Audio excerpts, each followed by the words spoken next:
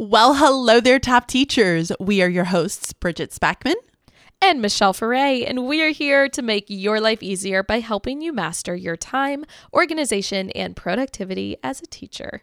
So listen, guys, I think right now, while we're teaching in a pandemic, it's really important that we get our sub-plans in order. So today we're going to be sharing 10 tips for writing some plans during a pandemic, whether you are teaching in person or virtual. But first, let's hear from Cassidy. Cassidy's TSH, or time-sucking hurdle, is trying to plan for every possible situation for this school year. We feel you, Cassidy. I'm trying to be patient and wait for my district to decide if we will be all digital or half in person and half digital, but my brain is overloading as I consider every possible course of action. It is hard for me to accept that I am out of control and just need to take a step back and work on what I can control. Cassidy, we feel you. We're all in the same boat. And hopefully today's episode will help with just a little piece of that. Sub-plans. It's not something major, but hopefully it will help ease some of that anxiety surrounding the unknown.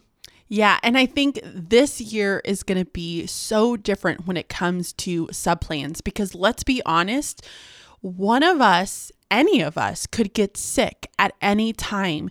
And from what I'm hearing, it could almost take you out for an entire month. Am I right, Michelle?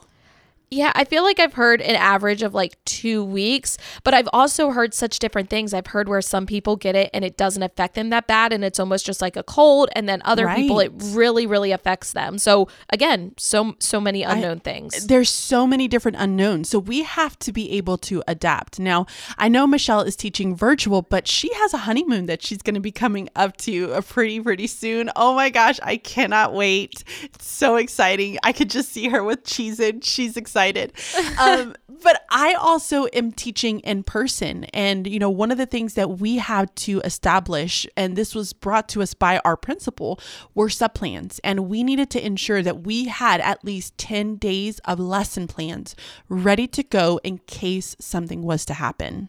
Yeah, that's crazy. Now, we don't have to have 10 days, but we do have to pre-record 3 days of emergency sub-plans. So if something were to happen, things that we could push out. We are virtual, but we are doing all live teaching. So we have to have pre-recorded content, and they'll still have to have a quote unquote teacher or sub in order to be live with the class, but the students would just be completing those pre-recorded lessons. And our county has actually ex-nayed subs for the year. Well, at least until we go back. Like they've said, we're not doing any subs. So if we have to be out, then we have to either get someone from our school, like a TA or a TSA who would be able to help cover, or we have to divide up our class. But because in upper elementary, we're departmentalized, that doesn't really work out very well. So here's the deal. We're going to share tips that are working for us. These are in no particular order. They're just tips. We just kind of brain dumped. And we're going to warn you, not every tip will work for your situation. In fact, Bridget is going to share 5 and I'm going to share 5. Bridget's are really focused on that in-person mode and mine are really focused on the virtual mode. So just find the ones that will work for you or adapt the ones that won't. Okay, so really quick before I jump into the first tip, I feel like I just need to say that how perfect is it that you and I both have the opposite ends to be able to share it with everyone? Because we do. Imagine if we were both virtual, then we would only get one side. So I kind of like that we have 2 different perspectives in this. Okay, so let's go ahead and jump into the meat of this episode. So tip number 1, the tip that I have for you is to have materials in an easy to find location in your room. You want to make this very, very obvious. So for me, I have a very bright colored binder. It has a yellow piece of paper in front of it and it says sub binder, read me first, really, really big. I have it right there on my desk. And I also tell a team teacher where it is in case something was to happen, they're able to go and just pull it because I'm not going to leave it on my desk the entire time. Let's just be real here. But it's in a spot right next to my desk that if somebody was looking, they would come across it. But you can very easily solve that just by showing it to a team teacher or passing information on to your principal, administration, whoever it is, so that they can identify it and lay it out for a sub. So tip number 2 is almost like the digital version of that. Tip number 2 is to put your plans in a Google Drive folder or really any cloud storage folder and share it with your teammates and or administration for easy access. So here's what I personally am doing. Within Google Drive, we have a staff folder. And within that folder is like a million other folders, but each grade level has a folder. So there is a 4th grade folder. Within that 4th grade folder, we created a subplans folder, and that's where we are all dropping the emergency subplans. Our admin actually said it was okay for us as a team to have the same 3 days of lesson plans.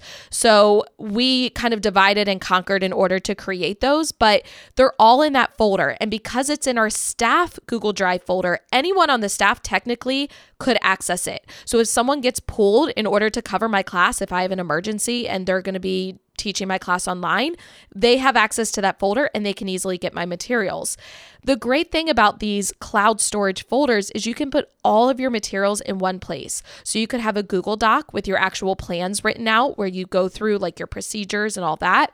Then you could have a set of Google Slides that the sub could actually use to teach from. And then you could have like a PDF of any other resources that they might need. And this is something that you can continue to do even after this whole pandemic thing is done. Like I personally, in my own Google Drive, have my own set of subplans where I have all the previous subplans that I've written. And sometimes I can even go in and open up that thing of subplans and I can just like make little tweaks and then I'm good to go for my sub. So that is definitely a game changer if you have not tried it.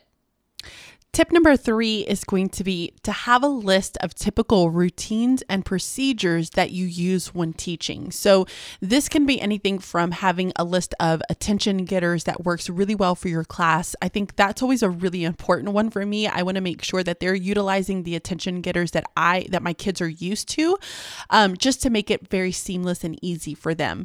What to do if kids have to go to the bathroom? What are your procedures for that? And then another really important one for me this year is what to do if kids want to go to the nurse. So what happens if they're not feeling well? There's so many different protocols right now with just how do we go about things, because we have a one-sheeter that we basically have to, it's like a flow chart. We ask kids questions and then we kind of follow the flow. And if they have to go to the nurse, we have to call the nurse first before sending them down there. Like I think the nurse even has to come and get them, to be honest. So I want to make sure that I communicate that and they don't just have kids walking around, because everything is so very, very specific right now. Love it. So tip number 4, this is again focused on that virtual version. It's to have recorded lessons ready to go that can be used at any time. So this is what we're doing with our emergency subplans. We are creating pre-recorded lessons that can be pushed out to our students. Now, when I say they can be used at any time, you have to keep in mind when you are teaching different skills throughout the year. For example, fractions. We don't get into fractions until later in the year. So it wouldn't make sense for me to have a pre-recorded lesson on fractions, because if that was pushed out next week, my students would be like, what? So instead, you want to focus on these pre-recorded lessons, reviewing topics that you have already taught or those topics that spiral throughout the year. So I'm thinking personally in math, because that's the main subject area that I teach, things like place value, that spirals and comes back in so many different topics throughout the year. I could do a lesson on place value, and I know that that's something my students could do. This is made for you to have no stress if you wake up really sick. So if you wake up in the morning, you're throwing up or you're just like dying, you feel like maybe you've got COVID and you feel horrible, you don't want to have to stress and put together lesson plans. So these are made for you to just push out without having to do any work. And once again, these are things that you can store in that Google Drive folder, like I mentioned in tip number 2. Tip number 5 is going to be similar to the last one that I shared. And this one is to develop a flow for each block that you teach. So hear me out on this. So we have our routines and procedures, right? We have a way that we really just kind of flow into each of our lessons. So an example for me would be that when my kids get ready for math, we kind of transition. They do reflex until they get to green light, then they work on IXL. And this usually lasts for about 10 to 15 minutes. And then from there, we do a target the question. And from target the question, I move on to my lesson, and then they have an independent practice after that. So what I do is, while I may not be able to have like a specific lesson for them, I'm going to give them the flow. All right. So if I'm not able to write lesson plans, they're still able to kind of keep those routines, keep the flow moving, so that it's not so different that the kids don't really know what they're expected to do and they start to act out. This maintains like the order that I typically follow, and it's something that then your sub can just kind of plug and play with some different lessons that maybe a team teacher can provide for them if need be. So take a little bit and create a flow for each of your blocks and have them written out on different sheets of paper. And you're going to find that then it's going to just be so much easier just to provide them with like a lesson that they can teach, and they can still just kind of follow the normal gist of what the day looks like. I love that, because it's going to keep things consistent for your students. And then that means your students are going to have less, behavior / acting out kind of things that tend to happen when that consistency is not there. Yeah. So tip number 6 is to schedule assignments ahead of time on your LMS. Now, this is more so something you just have to maintain throughout the year, not necessarily in preparation for a sub. But if you are scheduling your assignments on your LMS, so personally, we are using Google Classroom, I try to schedule them out a week ahead of time so that by Sunday night, I have the whole next week's assignments already scheduled on Google Classroom. That way, if something does happen and you are out, your assignments are already ready to go. They're going to push out to your students without you doing anything. Let's go worst case scenario right here. Let's say I have already used my 3 days of emergency subplans. Let's hope that doesn't happen, but let's say that does. And I need to be out again. At this point, I have no pre-recorded lessons. However, if I've already scheduled my assignments, let's say my students get split up and they're divvied up to my different 4th grade teachers, they already have their assignments to work on. So they'll be on the meet with my other teachers, but they'll already have what they need. And that teacher isn't going to be scrambling to try to find a way to share the assignment with that student. So this is one of those things you can just continuously do, and it's preventative. It's made to help you if something does end up happening. Hopefully it doesn't, but if it does, you're ready to go. Yeah, absolutely. Okay, so tip number 7 is to have a list of student information that is readily available in wherever you leave your plans. So an example of this are kids who may have medical needs. I know I have a student who has some severe medical needs in my class, and so I need to effectively communicate, here's kind of what it looks like for him. So then that way there's not some sort of disturbance. I'm not getting phone calls from mom saying the sub did this ended up happening. So everything's taken care of. Create a list at the beginning of the year, and you can print a copy of all of this information for your sub binder or tub wherever you leave it. Now, I'm going to do a little bit of a plug here, because our digital planner, the one that Michelle and I have released, has a medical page, a 504 IEP information or GIEP if you have that. And these can easily be printed. So you can make one for each of your students. You can easily print them from your iPad or Google Slides, whichever planner that you have, and then just go ahead and store them there. It makes it so much easier. You're not having to create a double of something, but you already have that information. You can print it out and have it there. So definitely go and check out our digital planner if you have not already. I really appreciate that plug, Bridget. You're welcome. So tip number 8 is to try, keyword here, try to find a sub that is familiar with your school or your students. Obviously, this is a lot easier when the situation is different, like when a pandemic isn't going on. I understand right now there is most likely a shortage of subs. I know personally our district is actually not allowing any subs whatsoever for these virtual classes. We're not having subs. However, we had a long-term sub that was in our building for a 2nd grade teacher who had a baby and she's still on maternity leave, which it just so happens to end like the week before my honeymoon. And so when I needed a sub for my honeymoon, I reached out to that long-term sub because they were already familiar with our school and how we were doing things, and they were able to sub for my honeymoon, which is great. And if you happen to have their email, you can actually send your plans directly to them through email. So if for some reason they're not part of your staff, and I mentioned having that staff drive on Google Drive, if they don't have access to that and you have their email, you can actually send your plans directly to them. If you're using a Google Doc or Google Sheets, you can send it to their email and then they will have it. Once again, I know this won't work for everyone. It's just something to consider. If you do have subs that are familiar with your school or familiar with your student, try your best to have them for your sub job because it will make your life a lot easier. Tip number 9 is going to be one that I feel like came from my kindergarten days.